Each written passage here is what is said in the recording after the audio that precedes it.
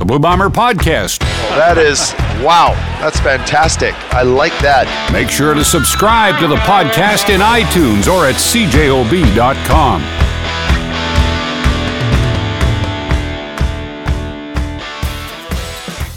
November 11th, set in stone now. IG Field, Blue Bombers host the winner of the West semifinal, Calgary Stampeders, traveling to BC Place to face the Lions. But first, Derek Taylor, the Blue Bombers must make a trip west of their own to face the Stampeders. And I have to tell you, I'm super relieved that we don't have to worry about a team with everything on the line playing a team with nothing on the line. That just sounds like a disaster for player safety, entertainment, and otherwise. Yeah, I wonder if that will change the way the Bombers approach this game personnel-wise, because you're right. Like, if Calgary was going great guns and the Bombers rolled out, their second team, you may get an important depth player for the West Final nicked up, but there's no risk in that. And yeah, we're recording this about an hour and a half before the first Bombers practice of the week, and I'm curious to see who's the number one quarterback. What does the offensive line look like, and how deep will the Bombers go to protect themselves and protect their health in advance of that West Final? Well, if you're wondering, and if you're going to be listening to this podcast, say Tuesday afternoon, keep it tuned here to the voice of the Blue Bombers, the home of Blue Bomber football, 680 CJOB. Derek Taylor's got his daily coaches show in addition to the weekly coaches show. And did you get any indication from the coach last night about which way he might go with the lineup? Let's say Drew Brown versus Zach Collaros at quarterback. Will Zach Collaros even get on a plane, Derek Taylor? Well, we do have some breaking news. Does Kyle Milroy have a breaking news stinger he can pop in here right now? All right, let's do it. Kyle. Go, Derek Taylor. All right. The breaking news is Coach O'Shea says wait till Friday to find out. So he will always. But so here's the thing. The last 2 years, 2021 and 2022, the Bombers clinched with some time remaining. So we have an example of two examples of what the team believes to be the case. So the final road game in 2021 was at Calgary. Zach Collaros got a few snaps in that game. The backup quarterback got a bunch of snaps in that game. Last season, there was the final game at home. Zach Collaros, I believe, was 4 of 5 in that game, which indicates he played some, but he didn't play anywhere near the whole thing. And then it was backups after that. So the thing that I think determines, I don't know if it's maybe most, but significantly as to how much Zach will play, for example, is do any offensive linemen need a rest? Do any of Stanley Bryant, Jeff Gray, Chris Kolankowski, Patrick Neufeld, or Jamarcus Hardrick need a rest? Because if you start pulling one of those guys out, the chances that Collaros plays at all go down dramatically. Oh, for sure.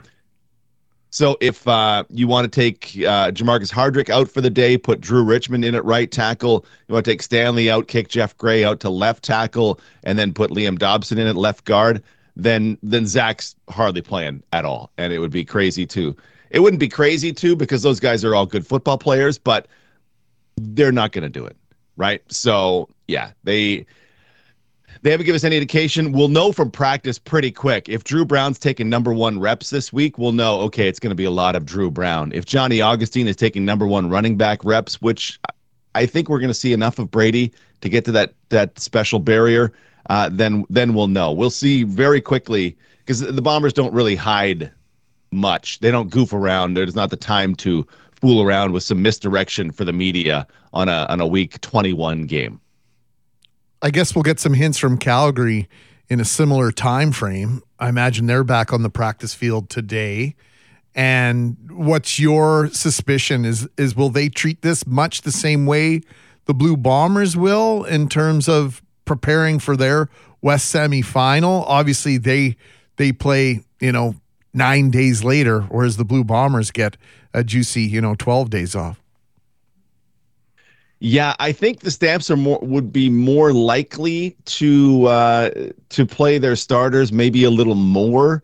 Like Calgary, it's not the same thing. It's not the same, but if Calgary loses its starting quarterback, they're in a ton of trouble, right? Just like the Bombers would be if they lost Zach Collaros. Now, Jake Maier and Collaros are not equivalent starting quarterbacks in my mind, but the same thing applies in that case. So they're going to have to be careful as well with their best players. Mike Rose on the defensive interior, their interior offensive line. They've got a bunch of good running backs. I wonder if Reggie Bagleton plays. He's missed games recently with injury. He's their best receiver.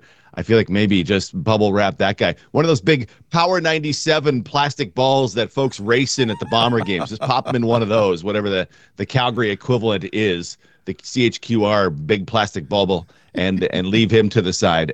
Cam Judge probably shouldn't play because that guy is flying, and his ability to, the way he's been able to swing games this season, I want that guy at full speed. I want Micah Awe at full speed, their middle linebacker. So I think they have more need to play their guys just because they want to be maximum sharp, and they've had some real rough patches this season. But whatever makes them best ready to go back into BC and stomp out the BC Lions is what they're going to attack with. Do you think the Stamps have a chance, Derek, in that semifinal going into BC? I mean, they've won a big chunk of games down the stretch here. They've now made the playoffs 18 straight years. I suspect they're determined to make some noise. Are they capable? Well, let's look at it this way. Calgary played a must-win game against BC, playing a must-win game, and Calgary was up 17-3 at halftime when BC said, okay, now we're pulling our starting quarterback and we're going to fold the tent a little bit. So from that, and then they rolled on. It was significantly the Lions starters plus quarterback Dane Evans, and Calgary rolled them 41-16. So I look at that and go, well, for a good portion, BC was trying to win that game, and Calgary was lumping them. So I take from that, absolutely they have a chance. I think BC's the favorite. I haven't seen a line yet, but I think BC's a decent favorite in that game. But Calgary absolutely has a chance. A couple of wins to end the season. They could be a good spoiler. Let's say that. We know it was a good weekend for Winnipeg sports teams this past weekend. Bombers with their big win, 45-25. Did I get that score right? I didn't even write it down. I'm going off the top of my head. 45-25, yeah. Yeah, 45-25 over the Elks, and then the Jets with a big comeback victory to seal the Edmonton sweep, 3-2 in overtime. The Moose won 8-2 Saturday night against Iowa. We even had some good news in the curling world, but for me, the fact that the Saskatchewan Roughriders, for the second consecutive season, ended things on a 7-game slide. 2 years in a row, you go 0-7 to end up your season. We know now, in the light of day, that Craig Dickinson has been relieved of his duties as head coach of the Saskatchewan Roughriders. But it's been a little bit of a fall from grace for the team that tries to compare itself to the Winnipeg Football Club in terms of being the flagship franchise in this league. Yeah, it's been a rough couple of years. The overriding thing that I take away from the Riders is, what can you possibly do when you have injuries? Like this, there's not many sports where, you know what, you can lose your starting quarterback. The guy who at the start of the season, I would argue, was the second best starting quarterback in the CFL, maybe third. In Trevor Harris, they lost him super early. He was never able to make it back. What can you actually expect of a team in that situation? And so when I look at 6-12, I go, okay, with Trevor Harris, they're 9-9. Okay, then that might have been enough to get the coach re-signed, though probably not with what was some things that were going on there.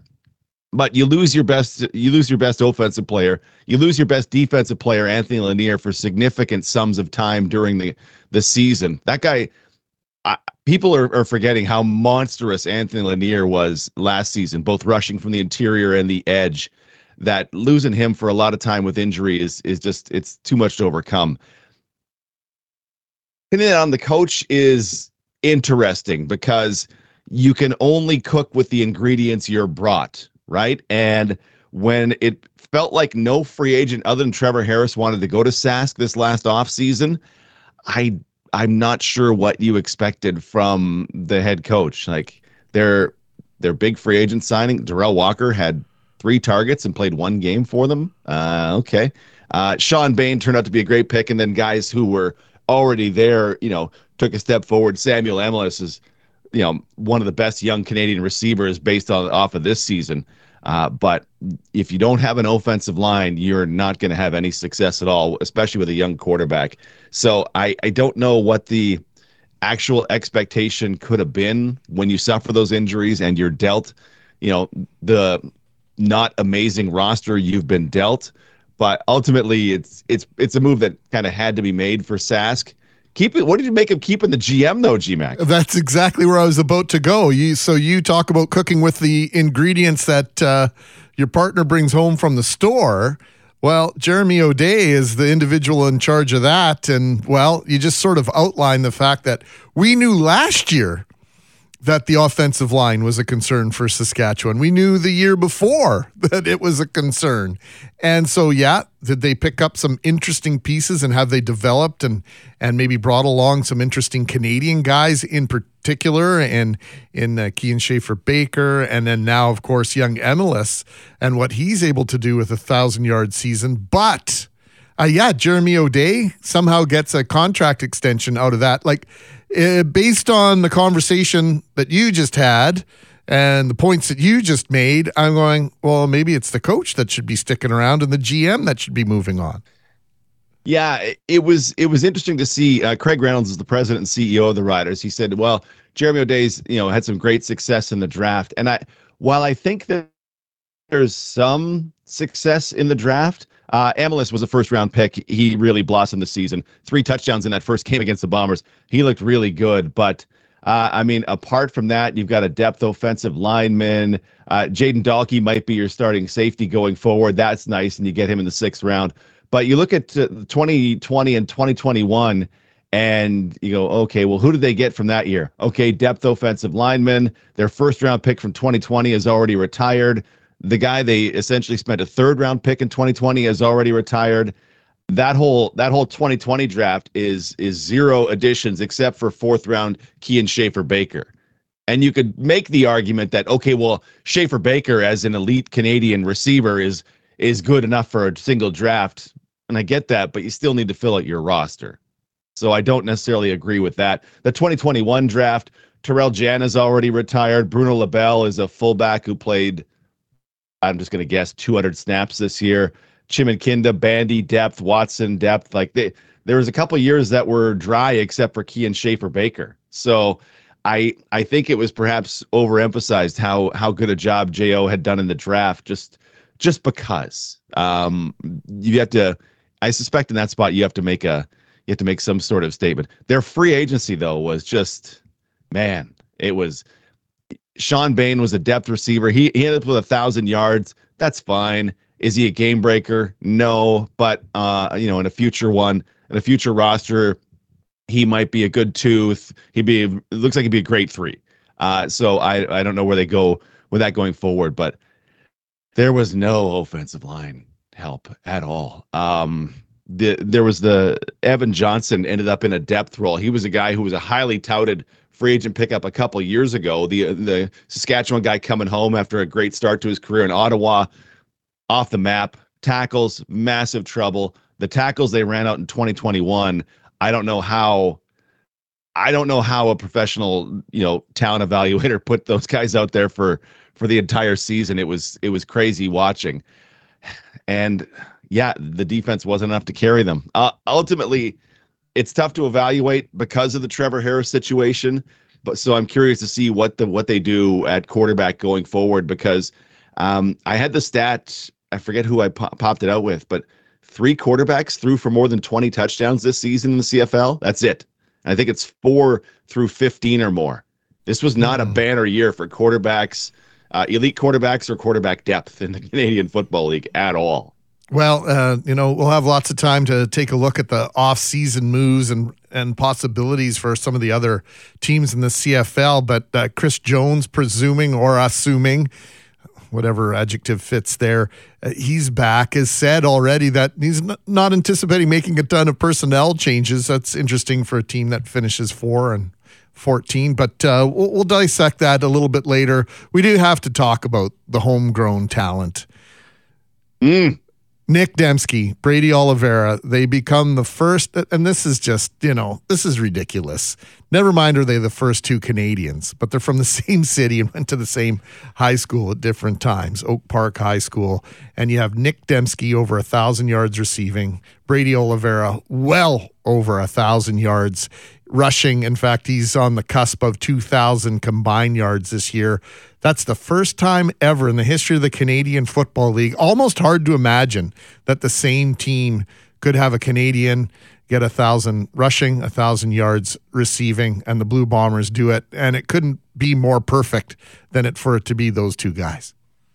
Yeah, absolutely. The only way to improve on it in the future is if they eventually come from the same embryo, right? Like that's it. Teammates, Winnipeg, same high school, just incredible. And I mean, the thing that kind of keeps us from having had this before is other teams don't use Canadian running backs. And just as I look at it more and study it more, I just wonder why that's the case. You and I have talked a bit on the podcast about where I believe, running backs in the run game are important in the CFL. And I go, why aren't there more Canadians doing this where you could get a kid from college? Just talking about Saskatchewan, like they have a kid they drafted later in the 23 draft, Thomas Bertrand Houdon, who ran out there, and he's a 4th round pick. And when you watched him run in games against the Bombers, you went, oh yeah, Mike O'Shea would love this guy. He's trying to kill people. He's trying to absolutely destroy anybody in his way. Look at him go. You could take Canadians, you could drop them in there, and one, Canadians become stars in this league because we love our running backs, and two, they're good at it, and three, it doesn't make much difference. So let's go. So the fact that the Bombers have been able to, they got Andrew Harrison free agency, but then they committed to, okay, well, here's Johnny Augustine, here is Brady Oliveira in the draft. We can find great Canadians to play this position. Let's do it. And I hope they keep going with that forever because it's such a big plus. There's a real feeling of warmth around Canadians at running back. Oh, absolutely. And you make a great point in terms of who goes in and the interchangeability and the statistics and the numbers would back you up in terms of who's getting how many yards per rush and per touch and all sorts of things. You could really justify playing a Canadian in that spot, and that's a discussion we can have another time. But talk about, you mentioned Andrew Harris, and we know the relationship that Brady and Nick both had with Andrew and the 3 Oak Park guys and the storyline that was in particular going into 2019 and then 2021. But the whole idea that the Bombers went the way they did back in 2016 when they brought 2016, right? I'm doing this off the top of my head. When they bring Andrew Harris in to be their lead back, because you're going with a starter to begin with, and you can correct me if I'm wrong, but it's always been my understanding that if you're going to commit to having a starting running back that may or may not play all 18 games, you need to have Canadian backups. Otherwise, it's going to play and wreak havoc with the ratio.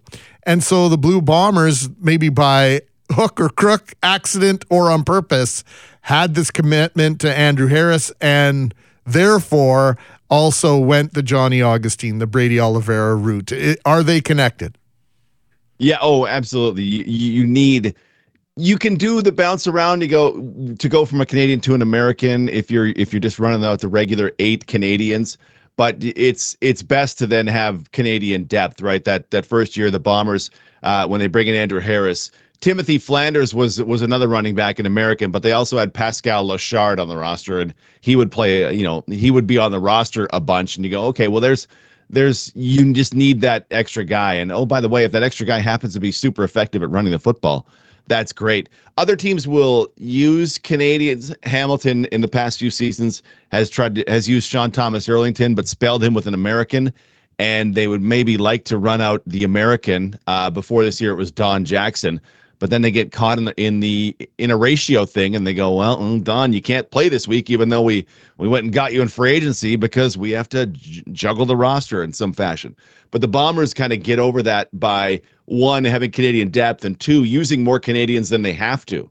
They were at least 8 Canadians, and not the nationalized American Canadian player, like the veteran American Canadian player, as in the confusing world of the CFL's roster requirements. They legit started at least 8 Canadians in every single game, so they had no problems with that. If they found an American running back, Greg McCrae, for example, bang, pop him in there. But yeah, it does require getting Canadian depth, and so it would be great if, Canadian kids at, NCAA schools and youth sports schools, and you know what, maybe there is a spot for me in the Canadian Football League, and maybe I can be a starter, and maybe I can get a great offensive situation, and I can immediately flourish in the Canadian Football League. It wasn't necessarily immediate for Brady, but oh man, was he? Oh God, he was so good this year. Oh my gosh.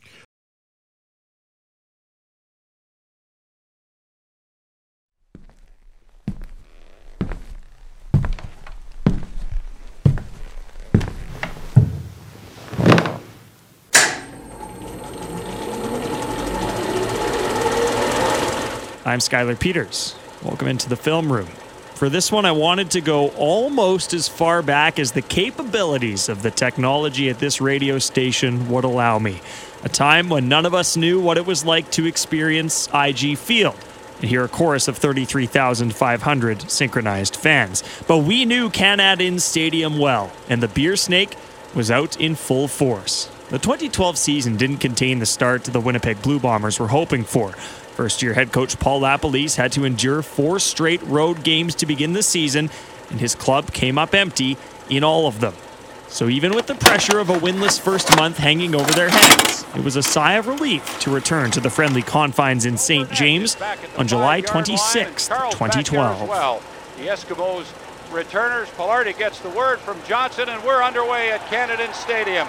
The Bombers were only 2 weeks removed from a 42-10 thumping at the hands of this Edmonton team and fell into a 4-1 hole early. Then it was compounded by a Winnipeg mistake. Let's see if they get a conversion, and that one is intercepted. Donovan Alexander, the safety, comes up with that again. Absolutely no one picking up the blitz, and Alex Brink got crushed in the back as he throws, leading to the easy pick. And Edmonton would make good on the third turnover of the half by Winnipeg. Giles sets up, looks deep, has an open man. Touchdown, Kerry Cope. Things looked even bleaker as Edmonton added another field goal, and with just 7 seconds left until half, led 14-4. The Bombers were putting together a drive to end the first half, though, when they took a crucial holding call that set them back 10 yards. It frustrated the head coach. With how much time is on the clock, if the ball was at the 35-yard line, we probably would have just ran the ball to see what we got. And then once the ball was put at the 45-yard line, I said, let's try to hit 2 plays, and we hit the first one to get good yardage. Just 7 seconds to go into the wind, so a 48-yard field goal try was no bueno. Then a spark that set Canad Stadium ablaze. Steps up.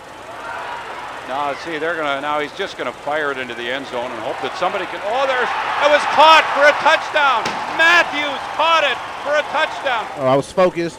I wanted to have the man on my back and use my body to come down with the ball. I was fortunate enough to come down with it, and like I said, it was a great call and a great throw. Obviously Alex got good protection and made a play and threw it up to the big guy. So Bomber fans headed for the concessions, eager to refuel as their team trotted into the locker room down only 3, feeling a lot better about themselves after that Matthews catch. But just 2 minutes and 56 seconds into the second half, another roadblock. Back to pass, and he's going long. He's got Stamps all alone at the 15-yard line, and he's into the end zone for an Edmonton touchdown. Fred Stamps. Winnipeg back in that 10-point hole, but lots of ball left to play. Then, the most improbable of breaks. Make it a one-score game, really. And the punt is blocked. Renault's punt is blocked, and it's bouncing around. The Bombers have it, and there's no flags on the play. I think the ball hit an Edmonton player and then into the arms of a Blue Bomber, and they've got the ball. Jeremy McGee, they've got the ball at the Edmonton 25-yard line. When you get a bounce like that, you'd better make good on it. Hands off Simpson, left side, touchdown! Blue Bombers! and soon would come a transfer of energy at Canadian Stadium. The fans were looking for their team to provide a spark for most of the game until this point, and then suddenly the team would start riding that way. At the end of the game, the fans took over. They couldn't hear. We really couldn't hear, so we were trying to move on the fly. But at the beginning, we were just trying to keep them into the game and let them know that it's a long game. It was a long, full game, so I didn't want them to get down and get quiet. The hard work of Jonathan Hefney, frequently one of those players looking towards the stands to amp up supporters, worked. The Bombers would take their first lead in the 54th minute on a Justin Pilardi field goal.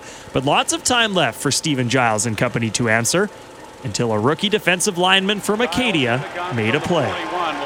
I would expect a run play here, or a swing to him in the flat. Oh, quarterback going to run the quarterback draw. He's down to the 35, fumbles, and the Bombers recover at their 29-yard line.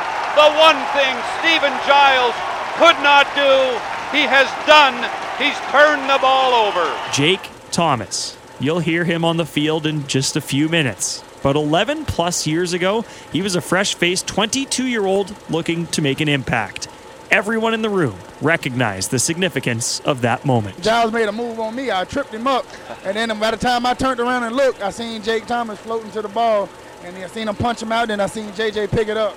It was a big play. Coaches always talking about getting off the spot and running to the ball. And for a Bombers team that had endured a month of winless football to start this season, a chance to catch their breath. They were great. They're loud, and I think there was 2 time counts because of it. The fans were excellent tonight, and hats off to them for, we've been on the road and we struggled a little bit. For them to come out full force was awesome. That win just made us, even hungrier, to be honest with you. No favors were done for the Bombers last night in Vancouver, and for this team today, a win means everything. And now we prepare our ears and hearts for the West Division crown lies at the end of these next 60 minutes of football.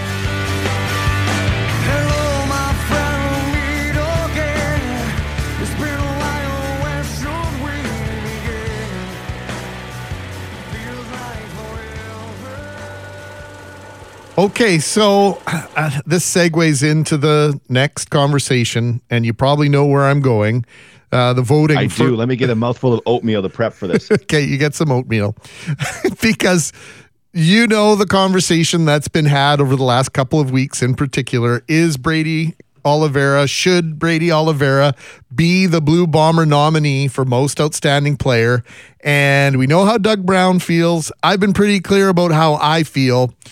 We're just going to press play here on a conversation we had with Milt Stegall on Breakfast with the Bombers just this morning on that very question. Okay, so if you had to make your vote now, who would you pick for most outstanding player in the league, Milt? From the West, it's going to be Brady Oliveira. From the East, it's going to be Chad Kelly. And because he steps on the field and the quarterback is the most important position and all he does is win, I got to go with Chad Kelly. Oh, Milton. I know. I'm going to get my card taken away from me for a day, but it has to be Chad Kelly because all he does is win. What he's done this year in his first year starting as a quarterback in the CFL has been amazing. What Brady Oliveira, what he's doing is amazing, but I got to go with Chad Kelly. So, DT, Milt Stegall, sort of agreeing with Doug Brown, myself, and others, says Chad Kelly will ultimately win the MOP of the league, but says Brady should be the nominee out of the West. Did you get a vote on this, first of all? I did get a vote on this. Have you placed said vote? I think they were due on Sunday, yeah? Yeah, they were due Sunday by 4 o'clock our time. So you did your homework. You submitted your vote on time. I'm not asking you to tell us who you voted for, but whose name should we be seeing when the results are announced? I thought about it a ton, and Brady was so fantastic this season, and it was such a leap for him over last year to this year. And in the end, I voted for Zach Collaros as the most outstanding player in the Canadian Football League, or on the Bombers. We'll see how it goes from here, who other teams put up, but I would vote for Zach to win the West, and then I'll really dive into Zach versus Chad Kelly, presumably will win the East. I think Brady's a fantastic pick. I think Brady's a tremendous pick. At this moment, he's on 1,498 rushing yards and 20 yards shy of 2,000 from scrimmage. Those are phenomenal numbers for Oliveira. I think Collaros had an amazing season though. Like this is the part that for me has been missed, and I called it so very long ago. I just said watch out for voter fatigue, and people, it's not going to happen. It's Zach's terrible. I'm like, people don't want to vote for Zach 3 years in a row. Did you know, Greg Mackling, that through 17 games, Zach Collaros set a career high in passing yards? Yes. Yeah, and somehow he's had a bad season. Did you know Zach Collaros leads the league in touchdown passes? I'm aware. Did you know he is number 3 to Cody Fajardo and Dustin Crum in completion percentage, ahead of guys like, say, Chad Kelly? I did not know that. Did you know he posted the second highest touchdown percentage of his passes that were touchdowns? I'm just going to say in the last 20 years, because it gets tough going back further in the Canadian Football League. But second highest, only to himself from last season. I'm aware because you've made it very blatantly aware, and you've hammered that statistic over my head for about 19 days now. Did you know that Zach Collaros was over 10 yards per attempt? It was number 2 in the league this year because Chad Kelly had a great year. But the only guys to achieve that stat are 2022 Nathan Rourke, who I think we can all agree was in the NFL now. Play. Yeah. And he could have been the MOP had he played more. He would have been last season. He would have been if he had done in those games he missed what he'd done in the games he'd played, for sure. Yeah, absolutely. And the other one was 2016 Trevor Harris, who didn't play a ton of. I think he threw 330 passes that year, but he was moving the ball in that Ottawa offense in 16. And I look at this and I go, well, his numbers are better than last year. And oh, by the way, fewer turnover-worthy plays. His interceptions and fumbles combined are fewer than he had last year. And I look all at that and go, why do you think he's not good enough to be the most outstanding player in the Canadian Football League? The point is he is, and there's no doubt about that. We had the conversation on the pregame show on Saturday. Important versus what were the words we used? Important, outstanding versus valuable. Yeah, valuable versus outstanding, and sometimes that gets convoluted as well. No, you know what? I think either guy is a great choice. I just love where Brady has come from. I love where he's going, and as you say, either individual is worthy of the nomination. Either individual will be worthy of representing the West.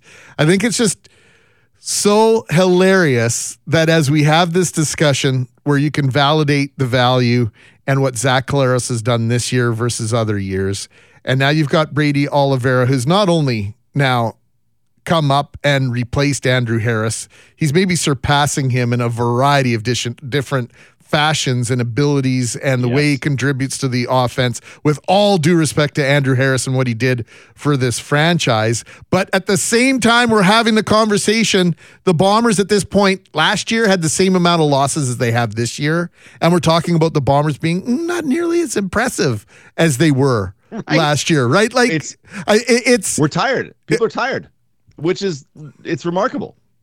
I want none of this to be taken as Brady was not phenomenal this season, because Brady Oliveira was phenomenal this season. It's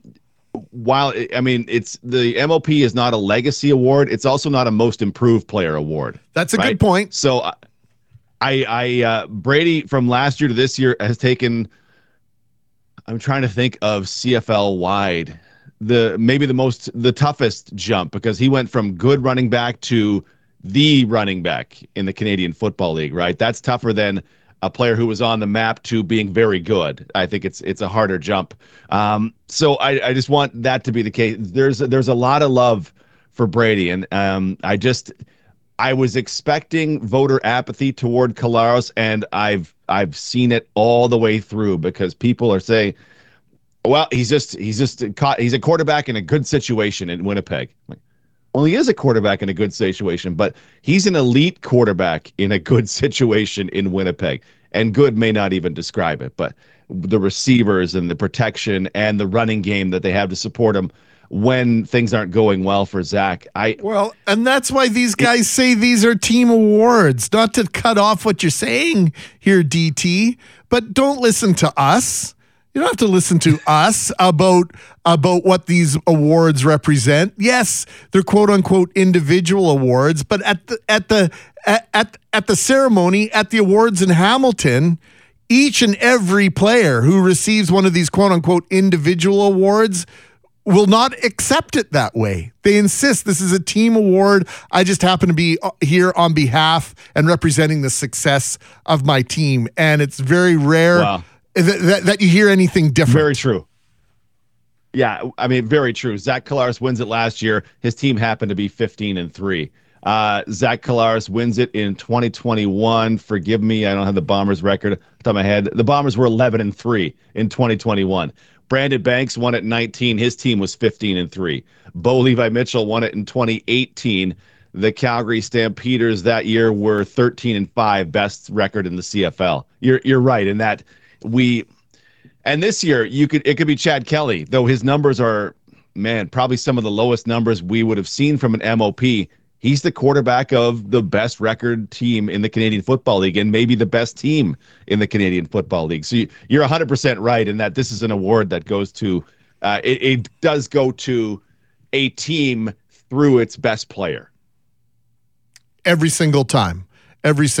So anyway, it's going to be fascinating. It's going to be something that keeps us entertained all of this week, probably into next week, as we figure out who the Bombers will meet November 11th at IG Field.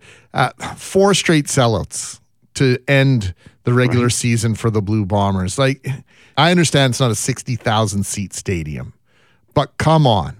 For this franchise to do what it's doing on the field and off the field is, I can tell you, as a fan, 10 years ago, when they moved into that stadium, the on-field product was an absolute disaster. And to have turned things around in 6-7 years and to become this franchise that does, things the right way.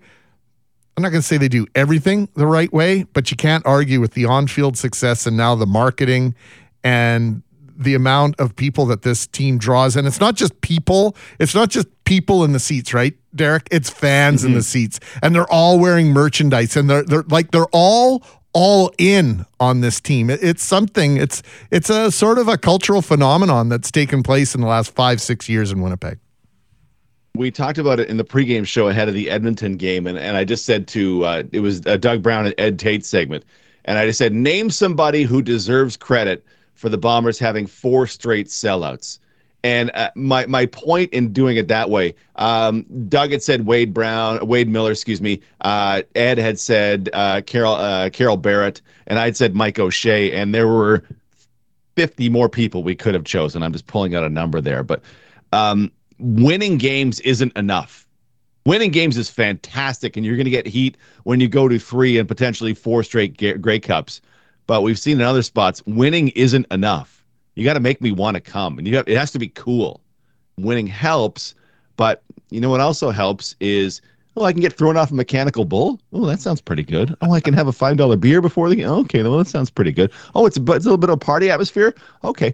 Oh my gosh, my boyfriend can have a $35 bag of taco meat in a bag of Ariba chips. Hello, let's go. He would love that, right? You can't just put a sport on, I don't think, these days. You have to it has to be entertainment. There has to be a welcoming atmosphere that I want to be a part of. And just, I can't even think the number of people that have gone to incredible lengths over the last decade to make that possible. We named 3, and if I had more information, I probably could have read off a list of 25 more, because it's not just a head coach who wins football games. It's not just that they traded for Zach Collaros. It's an entire organization that goes, you know what, we need to deliver, and we have some challenges when we started, but now look at what we have now. Look at 400 people hanging out on the field after the game. It's it's fantastic. And I mean, congratulations to the folks in the Blue Bomber organization from the lowest to the highest. It's a party there. Well, and I know you got a text message. You even read it out on the air, on the broadcast. You guys are homers and blah, blah, blah, blah, blah. Listen, listen, I can't speak for you, but I'll speak for myself. I publicly divorced myself from the Blue Bombers almost a decade ago. I was a season ticket holder. I was on the radio part-time here at 680 CJOB. And I was on Charles Adler's program. I said, I'm done. The new stadium had opened, and I had season tickets. There were 4 of us that went to the games together. It was an hour and a half to get there. You're there for 3 hours, an hour and a half to get. It's a 6-hour engagement. And I just said, my time is worth more than this. You're not giving me anything on the field in terms of performance. You don't seem to be interested in getting any better, because I know there are better players than you're signing. And so I just said, I'm done. Until you make winning a commitment, I'm done. And so you can say what you want about homerism or jumping on the bandwagon or pulling or leading the bandwagon. I don't think that's the case. The Blue Bombers have earned this. I know they've earned it from me. They've earned it from a lot of my friends who just said, you know what, prove it to me, because I've been loyal for decades, right? They went 29 years without a Grey Cup. Well, yeah, were there some rough spots in terms of attendance? And were there some rough spots in terms of financials for the Blue Bombers? Yeah. But guess what? The Saskatchewan Roughriders had a telethon to save that franchise once upon a time as well. And so Here we are in 2023. And a commitment to Canadian talent, a commitment to homegrown talent, a respect for the fans, players who interact with the fans that just don't, I'm a football player that plays football in Winnipeg. No. Can't speak for all the guys, but we could list. We don't have enough fingers and toes to list the players that live, eat, and breathe Winnipeg Blue Bomber football and are a part of this community. And the turnaround on that front at all alone, Derek, I could handle 4-14 with a team that is working to do what the Blue Bombers do. And if it's not coming together, that's fine. But at least they were going about it, and eventually it took us into this position that they're in now. But you know what? It all started somewhere, and they had less than nothing, in my opinion. And here they are. I remember the debacle that was the transition of stadiums, and anybody who was around remember, we're going to be in the new state. You know what? We're spending the whole year at Canada Inns. Mm-hmm. We're what? Why? I don't want to. I'm tired of peeing in this giant trough. Can we have a real stadium? The disrespect for the fans and the intelligence of the fans in that era was ludicrous, right? The 2011 East final was supposed to be the final game at Winnipeg Stadium, Canada Inns Stadium, whatever you'd like to call it. And I can remember taking my kids out to see the stadium under construction, and the Bombers had promised we're going to be in there, in time for the start of 2012. Well, you knew that wasn't happening. And it just cascaded and got worse from there. And, I could go on an hour-long diatribe. I'm not going to do that. Just to say that, when you hear us talking positively and in these glowing terms, it hasn't always been this way, plain and simple. And I can only speak for myself, but you're never going to get me to say something that I don't want to say. I'm not going to toot the horn on behalf of individuals that don't deserve the recognition. And this franchise and this team has earned back my loyalty and my trust as a fan. And that's somebody that was done. That was done 10 years ago. That's knowing you now. That is a remarkable story to hear, and great on the Bombers for changing things, for getting things back. This is the one thing that I'll kind of always go to. Winnipeg opens the stadium, and then Saskatchewan opens its stadium a few years later, and it was done exactly right. It was, hey, we've cast it out pretty far. We're going to open 2017. They opened in 2017, and at that time I was watching from afar. I'm like, oh, that's that's got to make Bomber fans feel a little worse. Us Winnipeggers feel a little worse about this. So Saskatchewan did theirs better, and then now think of where the two organizations are. Winnipeg is riding high, and Sask is. Why did we not fire everybody? Right? It's amazing how far they've come in a short period of time. Well, in a not a short period of time, but in this period of time. Yeah, and just kudos to the corporate community and to the season ticket holders who, eventually realized what was going on here. And there are lots of names that could be dropped here. Now, that being said, they lose in the West Final at home on November 11th, and there are going to be people, because I think the fan base is at that point now where, we demand excellence. It's that Los Angeles, Las Vegas, Oakland Raider thing, right? Just win, baby, and do it in a certain fashion. And you've got us, they've got that Bomber for Life promotion thing going on. Like when you see the age of the fans in the stands at IG Field, it is not just all of us guys in our 50s. There are young kids there. There are women there. There are people with their kids there. And everybody has Blue Bomber merchandise on. It is a sight to behold. If you're listening to this podcast, I understand that you probably go to the games anyway. But if you've not been, or somebody that hasn't been, do them a favor and take them to a game, because I think they'll be hooked.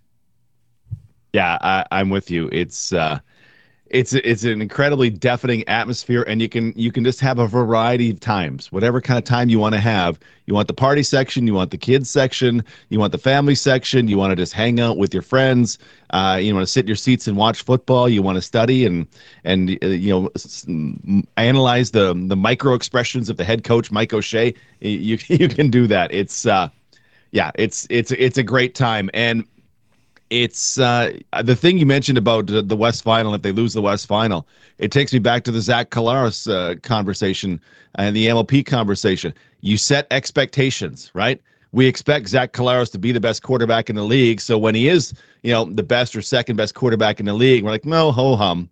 When you go to 3 straight Grey Cups, just going to the West Final might not be enough. Just hosting the West Final might not be enough, even if you lose by the wackiest of bounces in an incredible football game. We're going to have some hard feelings about that. Like, well, we deserve to be in Grey Cups, right? So it's amazing. Whereas it was 7 years ago, it was, can we just fire everybody and get a new coaching staff in here?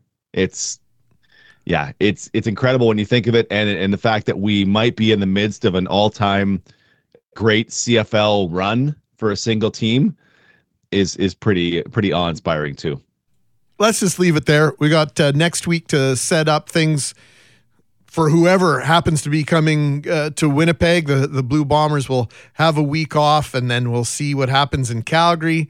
And just lots left to talk about it, DT. And when will we find out who the team nominees are for the individual awards, quote unquote? So individual awards. It'll come out this week, because if I'm not mistaken, our votes for West All-Stars and West Award nominees will be due after Saturday's games. So they'll be due by Sunday. So I suspect we'll know the team nominees middle of this week. DT, thanks for the work you do. We look forward to your call on Friday night, and then it all gets very, very real. The West Final, November 11th. And if you haven't already got your tickets, do not look at the forecast. The forecast doesn't matter. It was pretty cold here for the 2021 West Final, Winnipeg and Saskatchewan. The Blue Bombers, 6 first-half turnovers. They managed to win that game. I don't think there's anybody in that stadium who regrets going to that game. Yeah, exactly. This may be a lie, but I've seen sunny and 17 degrees for November 11th. I'm just saying. Put it in the bank. Maybe not. DT, thanks, brother. Thanks. So that's it. Don't forget to download, subscribe, and share the Blue Bomber podcast. And also, in case you didn't already know, Monday nights, Coach's Show with Derek Taylor and Mike O'Shea will be automatically uploaded to the Blue Bomber podcast. So if you want to catch a rerun of that or catch it and listen to it at your leisure. You can do so by subscribing to the Blue Bomber Podcast. We will recap this week's game next week and look ahead in the Canadian Football League, focusing on, of course, your Winnipeg Blue Bombers. Thank you for spending some time with us.